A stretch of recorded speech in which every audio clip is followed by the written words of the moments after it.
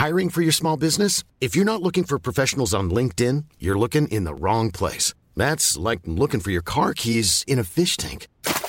LinkedIn helps you hire professionals you can't find anywhere else, even those who aren't actively searching for a new job but might be open to the perfect role. In a given month, over 70% of LinkedIn users don't even visit other leading job sites. So start looking in the right place. With LinkedIn, you can hire professionals like a professional. Post your free job on linkedin.com/people today.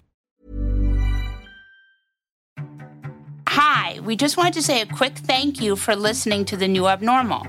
As you've probably heard, we also run bonus episodes every Sunday that are only for Beast Inside members.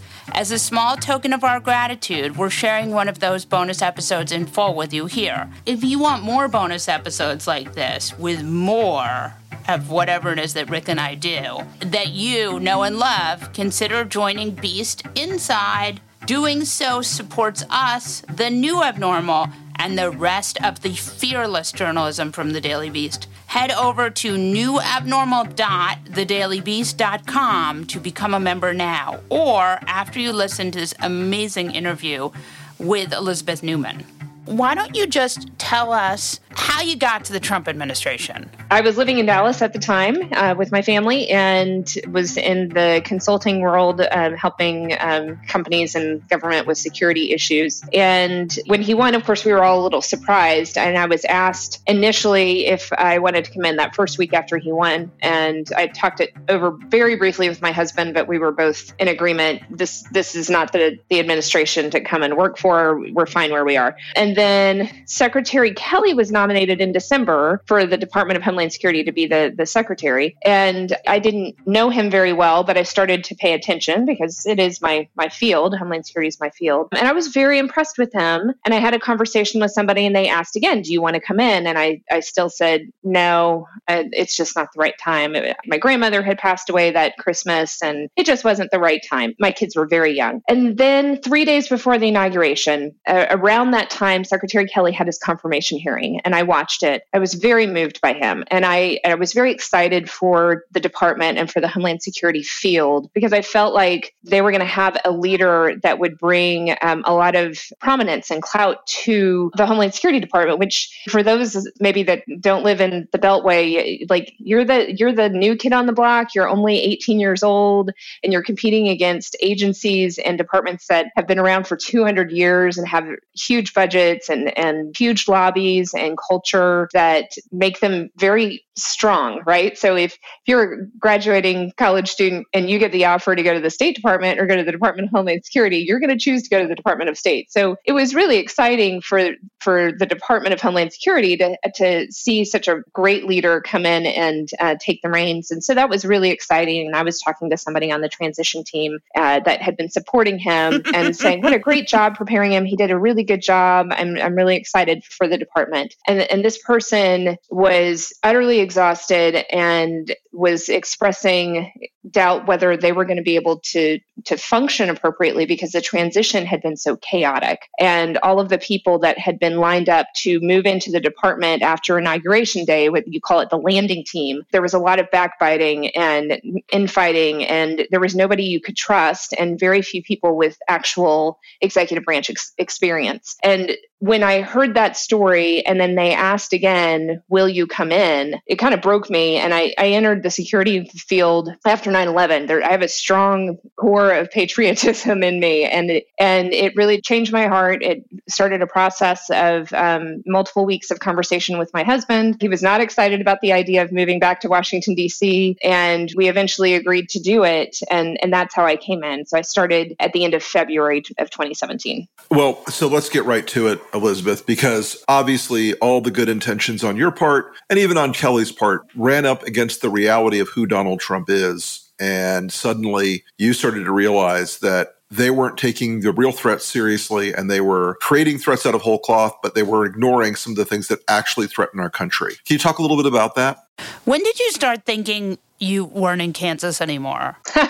I mean, I knew when I decided to come in, this was going to be a very, very different experience than the George W. Bush administration, where I had initially served. And then I had served as a contractor in government during the Obama administration. So I had seen a different crew, if you will, as well. So I knew it was going to be hard. I knew that from the description of the transition experience that we had a lot of inexperienced people, and we had a lot of people that, quite frankly, were kind of toxic in their approach.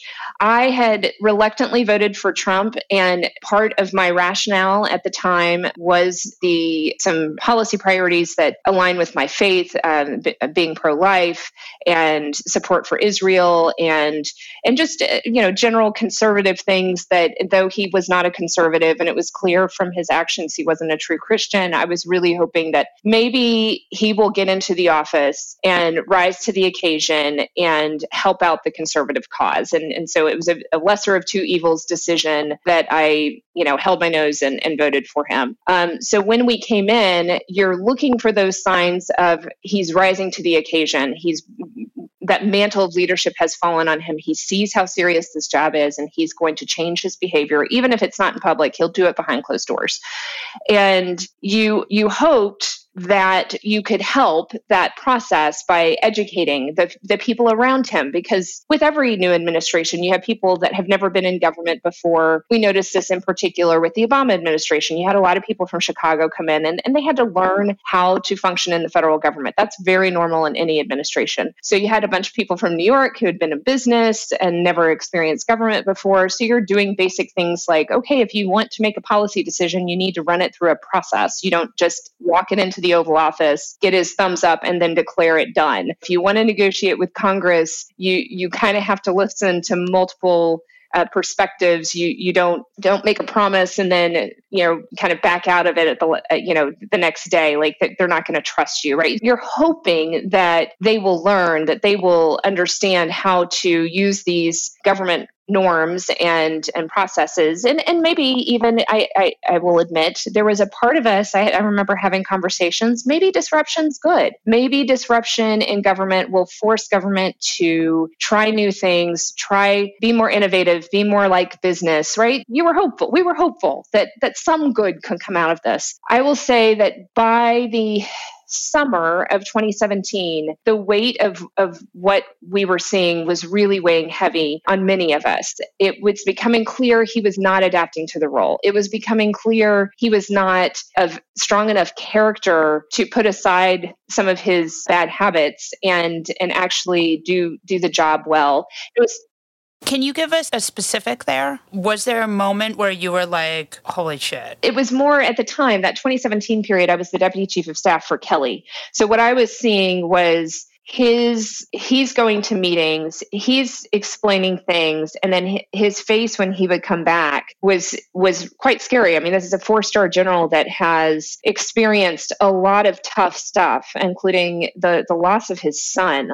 This man is weathered and experienced and has seen hardship, and he was scared for our country. I think that's what shook me, is if he's this concerned about a man that can't seem to do his job well, and is rash in his decisions and refusing to learn how to be disciplined in this role. I think that was part of the shift for us. And now I am thinking of a specific. North Korea starts launching missiles in August, and we all kind of were taken aback by it. But if you recall, part of what was going on was the president was egging on North Korea. He was kind of little Rocket Man. Yes, that's right. It was Rocket Man. He called him Rocket Man, and he was like having some sort of schoolyard bully fight with a man that is trying to build a nuclear weapon and edging him on, whatever that word is. I don't know. And then meanwhile, the huge wake-up call for the department, because most of the department's work in the last 18 years has been focused on terrorism. And we had to start working on, okay, if we go into a hot war with North Korea, what does that mean for the Department of Homeland Security and all of the cascading effects? What if we have a hurricane, a massive hurricane, and we can't rely on the National Guard because the National Guard has been deployed in support of this war? We're so young, we haven't worked through those contingency planning scenarios. And so it caused us to ramp up and do a whole lot of action. But the core of it was stop egging him on. Like, we don't need him to build the missiles any faster. And you just were concerned that he couldn't seem to understand the gravity of his words in a scenario like that. I want to ask you a little bit about the influence of people like Stephen Miller and Mrs. Seb Gorka and other people at DHS. And like, was there seemed to be something that alerted you or that troubled you with the emergence of, you were worried about sort of the global white supremacist violence rising up across the spectrum. And was that sort of tamped down where they were much more concerned about the imaginary caravans than things like the Christchurch shooting and things like that? Yeah, there definitely was an inequity of focus on and a mischaracterization of threat that continues today. So it's not to say that there aren't bad people that try to cross our southern border. There are. It's not to say that there isn't very, very dangerous transnational criminal organizations that do horrific things to people that are making their way to the border. There are. The Obama administration acknowledged that. They were actively working a series of plans to try to address the root causes behind migrant flows into the push and the pull factors that cause somebody to migrate to the United States. So this clearly is a complex problem that we need to be addressing. And I think strong security at the border is helpful, but it became very clear that was such a campaign touch point, a rallying cry for the president's base, that they started overemphasizing key pieces of it. And it was kind of also some of their downfall because they overemphasized key pieces of their agenda and over-exaggerated the threat in order to justify their hyperbolic language about the need for a wall or the need to have stricter immigration measures. It actually created the inability for them to make changes with Congress, right? Like the Democrats dug in because of that hyperbolic language. If you had recognized when you come into office, if I want to get this done, I'm going to have to make some compromises. And I'm not going to get 100%, but there was a deal on the table at one point that would have gotten 85% of what the president campaigned on and what he wanted. And Stephen Miller blew it up because he wanted the full 100%. And it boggles my mind that, if you're on the side of these types of policies, you think Stephen is brilliant, right? So it's a separate conversation for another day. But if you are actually the brilliant businessman that you are, you find a way to take the deal and you don't let the 30-year-old mess it up for his own agenda. I mean, Stephen has his own agenda. What do you think his agenda is? That's a tough one. It rhymes with schmacism. I was probably naive. I initially thought that there were probably people that were exploiting during the 2016 campaign, exploiting rhetoric to kind of do that dog whistle effect to stir up that part of the right wing that is extremist in their viewpoints and borderline racist, but definitely nationalist and maybe even white nationalist, right? I was kind of thinking, I don't know that they realize that they're doing this intentionally, but maybe a few of them do. Steve Bannon sticks out in my mind as probably knowing what he was doing. Oh, trust me, Steve Bannon knew exactly what he was doing. Exactly. Did you work with Steve Bannon? Not directly, no. I'm just giving you my impression in 2016. Yeah. No, it's very Sure. That was kind of, I was like, he probably is doing this intentionally. By the time I would say it was like fall of 2017, I had enough anecdotes and nothing firsthand, but I had enough anecdotes to realize, oh my goodness, some of these people actually are racist. And I don't have evidence of the president himself being wittingly racist. And I use the term okay. I would love to hear it. He's not very witting as a rule. But I know what you mean. Yeah. I think he's from an older generation and he never can admit that he makes a mistake. So when he says something he shouldn't say, he can't find a way to apologize for it. So I think that's one part of his character flaw, huge character flaw is a lack of humility. And then the other side is he has these advisors telling him this is a way that you gin up your base. And so I think he pragmatically thinks that this language helps him. So I don't know that he actually understands when he gets confronted, when you say this, it's actually racist. I don't think he necessarily connects those dots, but he absolutely should be held accountable for the fact that his actions and his rhetoric are racist, right? Like, so it's a slight distinction. And the slight distinction, because I just haven't heard firsthand enough evidence that, no, this is actually embedded in his heart. He actually hates anybody of a different race. But there are people on his staff that I absolutely think have that as their agenda. So talk to us about what you saw Kelly go through while working for Trump. Yeah, I think the world of John Kelly. I know when he moved into the chief of staff role, he had that famous press conference where, he is not a polished politician, right? So he was put in a role that, at times he perhaps wasn't the best person to be speaking or wasn't prepared to be addressing some of the politics of the day. But I think he is genuinely loves his country and did the best he could to lead the department when he was at DHS. And I watched him wrestle with the decision to go and become chief of staff. I did not want him to leave. I thought he was doing so many great things for the department, and he was protecting us. He could stand up to the president and to people like Stephen who were trying to reach in and direct the operations of the department. He could say no, and he could push back. And I knew that when he left, though others would continue to push back, they just wouldn't have the gravitas that a four-star general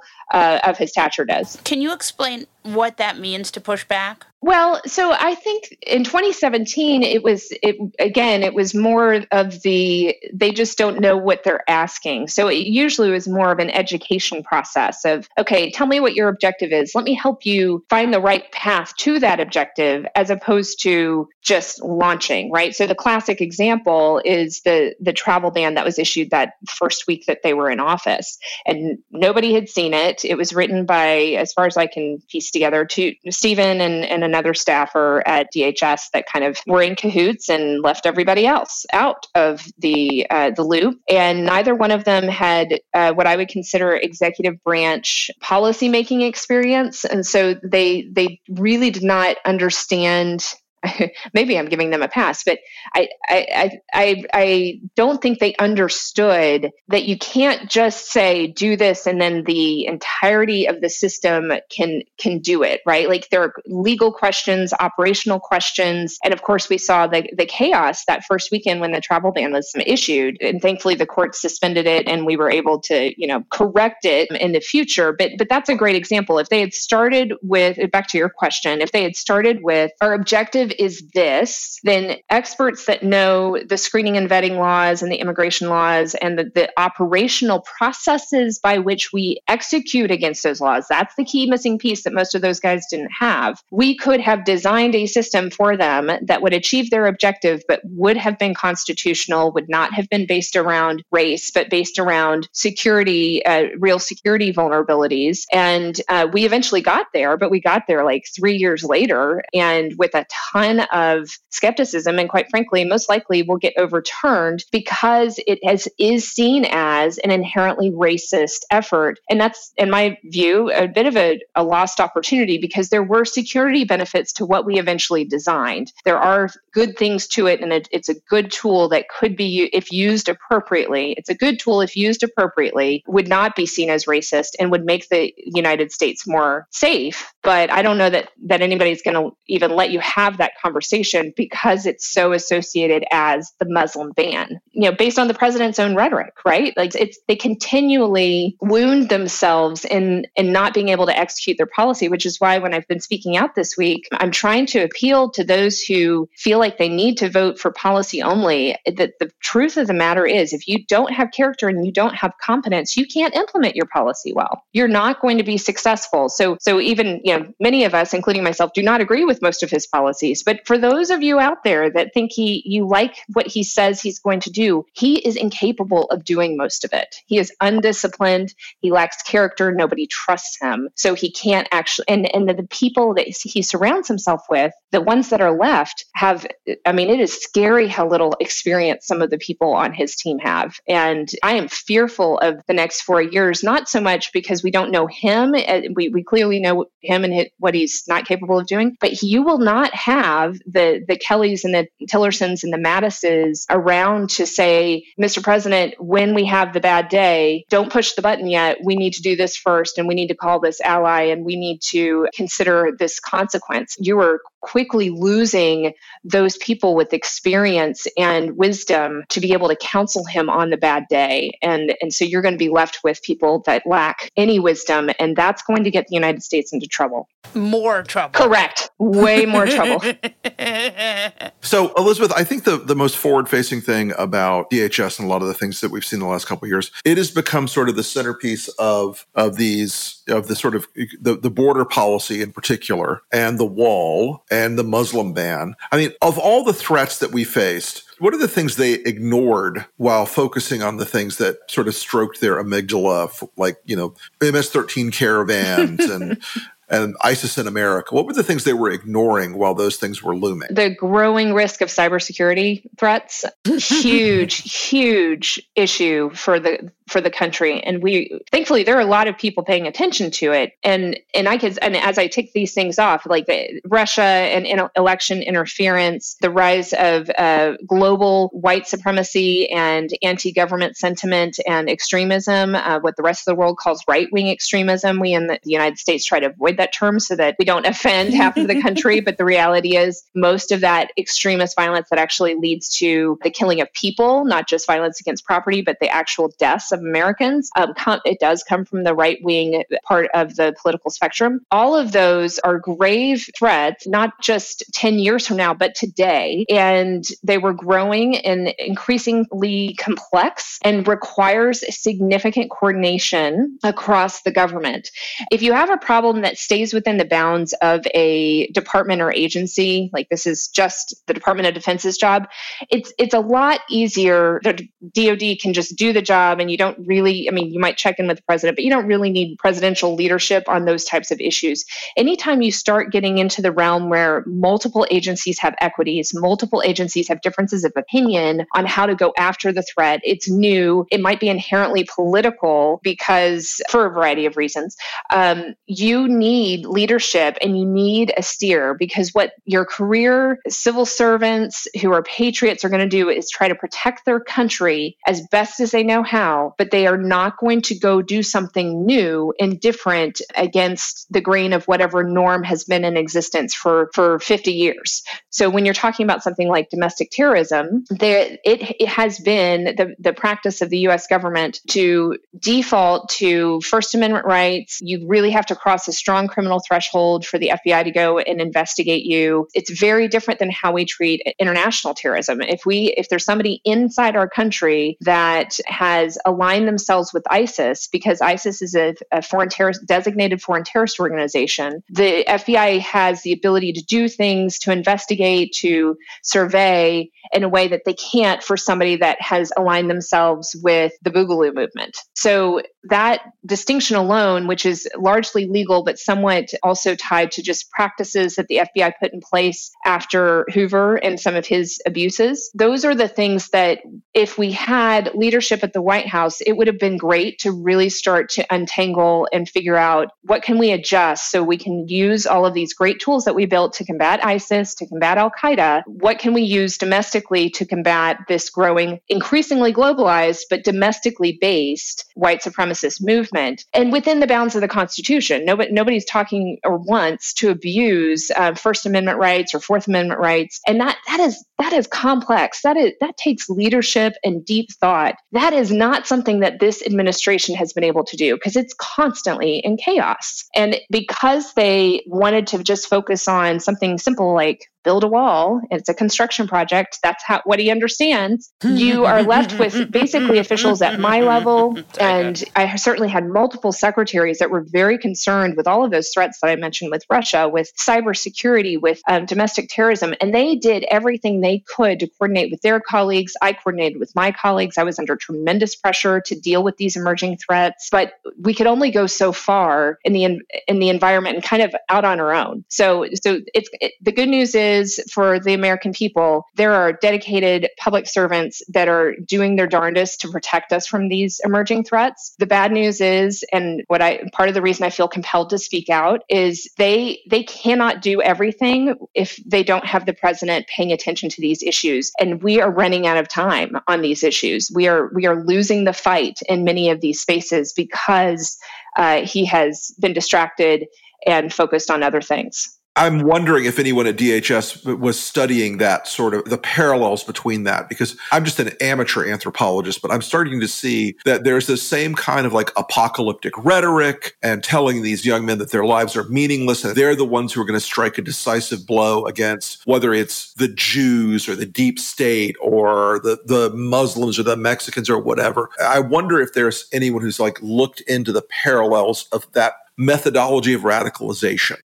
Mm-hmm. You're very insightful, Rick. So the answer is yes. And the answer is you're spot on that the way, and I actually talk about this in a number of speeches and hearings that occurred over the last 2 years. We absolutely believe that the white supremacist anti-government movement borrowed from ISIS's playbook and are using many of the same recruitment techniques and approaches to radicalize individuals inside the United States and incite them to carry out attacks. The one difference so far is that the vast majority, I should say, the primary difference between, say, ISIS and these other groups is that these other groups are actually very sophisticated in understanding the protections that they have under the First Amendment. So they make a point to not be too organized. They make a point to fly under the radar in such a way and anonymize themselves so that they can't be targeted by the FBI, because the FBI can go after them under certain statutes like RICO. And certainly if you've crossed a criminal threshold and you're planning an actual attack, the FBI will go after you. But they make a point to fly under that radar. So the one distinction is the disorganization, the intentional disorganization as compared to ISIS. But all of the other aspects of what made ISIS grow so quickly and radicalize people all over the world to carry out attacks and cause terror without some massively orchestrated months-long pre-planned attack like Al-Qaeda's style was, that absolutely the right-wing extremists are capitalizing on that and leveraging it, and continues to morph to this day, which is why groups like QAnon, even though on its face they sound ridiculous, and it is, when it first started popping up on our radar, it's like, how are you supposed to brief your leadership about well, sir, cannibal pedophiles? They accuse the deep state of drinking blood and worshiping Satan and a massive pedophile scheme. And you're like, I'm not making it up, sir. So it is the challenge with the QAnon type of ideology, which again is hard to pinpoint because it changes daily, is that there's this sense that you and you alone are standing up against the evil of the world. And if you don't speak out, if you don't do something and carry out a way to protect these poor children or to push back against the government, then you're the last person standing. You alone are going to save civilization. That type of rhetoric, that type of ideology, we do see historically associated with people carrying out attacks. And we've had 5 instances so far of criminal acts. Several of them have been prosecuted under terrorism charges. Thankfully, only one person, if my stats are right, I think only one person has been killed so far. That's still sad, but not nearly as bad as it could be. But that's why extremist ideology, it needs to be taken seriously and as soon as possible countered, so that other vulnerable individuals that might stumble upon it aren't preyed upon, because they are extremely sophisticated in how they recruit. It is fascinating to talk to people that have extracted themselves from white supremacist movements and hear how they were recruited. And it usually starts with very conservative talking points, and it's fear-based. Our world is changing. Your children are going to grow up differently than you, and it's strangely and sadly very normal type of talking points that you hear in the Republican Party. And that's why the president not speaking out against white supremacy and against QAnon is extremely dangerous, because he is sowing those seeds. He is creating that fear that creates vulnerability in people to be recruited and radicalized by these groups that have an intention of violence. Well, there's one person around that circle that knows exactly what he's doing in this, and that's Steve Bannon. When the secret history of all this is written, they will run this back and they will find that anything that was on that front from DHS that Steve Bannon would put the kibosh on, because he is a master of this sort of radicalization strategy. And I think we're going to see, in the end of the day, some very dark shit coming out about some of the senior people that were involved in this. Isn't it hugely ironic that if what you're saying is true, and I'd be fascinated to learn more, but if what you're saying is true, isn't it fascinating that they are arguing that it's the deep state that is causing all of our problems, and it's in fact him in the darkness orchestrating all of this radicalization that's leading to all of the unrest and quite frankly, most of the deaths that have been deemed terroristic in nature for the last 5 years have all come from the white supremacy movement, not from radical Islamists overseas. So he's, in fact, the deeper of the deep state causing all of these problems. Well, yeah, of course. And look, in Germany and in the late 1930s, Julius Streicher, who wrote and was the editor of Der Stürmer, wrote about this gigantic plague of terrifying Jews who were murdering people and raping women and polluting the bloodline and reducing the sanctity of the German Volk and all these things. And it's Steve Bannon 2.0, 1.0 rather. And it is the same exact strategy. And millions of young German men from lower socioeconomic groups were radicalized by Der Stürmer and Breitbart with a German accent. Wow. Anyway.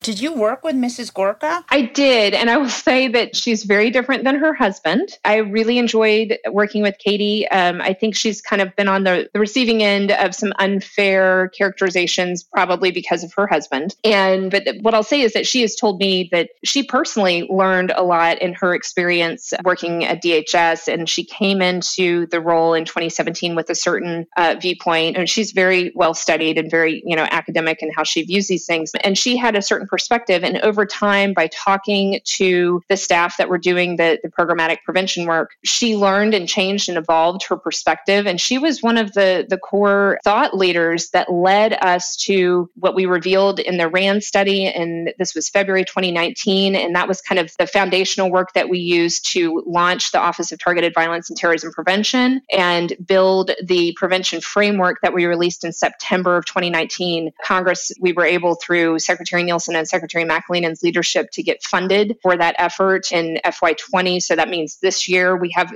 the team has money. They're hiring regional prevention coordinators. There's a grant that the money is about to go out the door to be awarded to grantees to start doing prevention work. And then we were able to successfully build into the president's budget in FY21 grant additional funding, like a 1,200% increase, which is unheard of in government, 1,200% increase in prevention funding. Here's the catch. If you were to go and look that up in the president's budget for FY21, this was released in February of this year. So what's interesting is that the language that they use, they talk about it in terms of countering violence, which is what we called it. We intentionally talk about preventing targeted violence because some violence doesn't have an ideological motive. Las Vegas example, the Las Vegas shooting, they never found a motive. But I tell you that the American people think that was terrorism, as they should, but statutorily it's not terrorism. So we broadened our aperture and said we're countering all violence, terrorism, and targeted violence. Well, the White House latched onto that. They're like, yes, what we need to prevent is targeted violence. So we're not going to talk about domestic terrorism or white supremacy that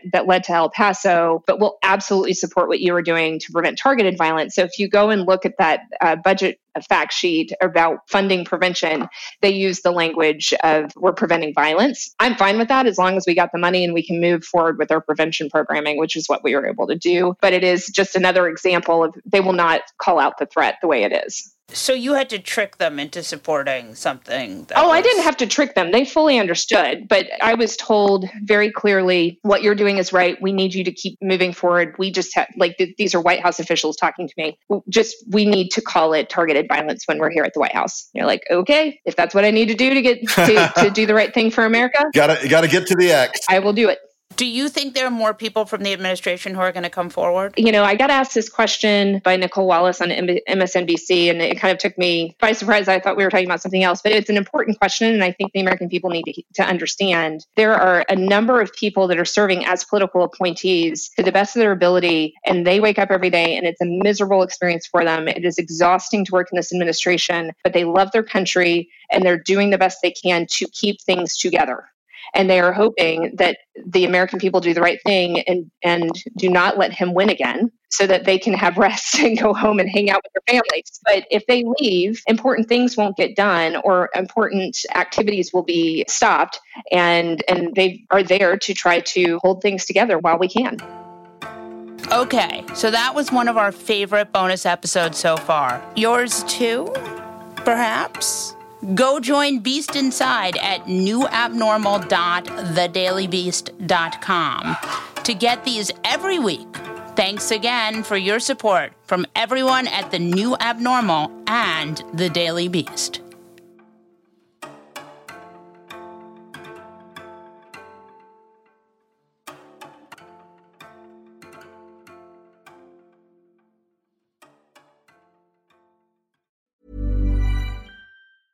Selling a little or a lot?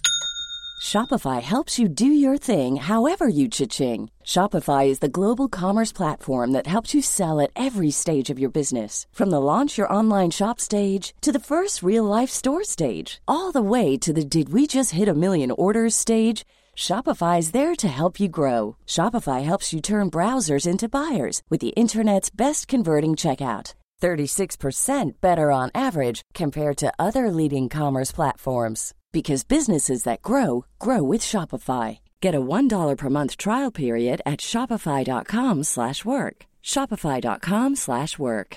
Hey, Dave. Yeah, Randy. Since we founded Bombas, we've always said our socks, underwear, and T-shirts are super soft. Any new ideas? Maybe sublimely soft. Or disgustingly cozy. Wait, what? I got it. Bombas. Absurdly comfortable essentials for yourself and for those facing homelessness. Because one purchased equals one donated. Wow, did we just write an ad?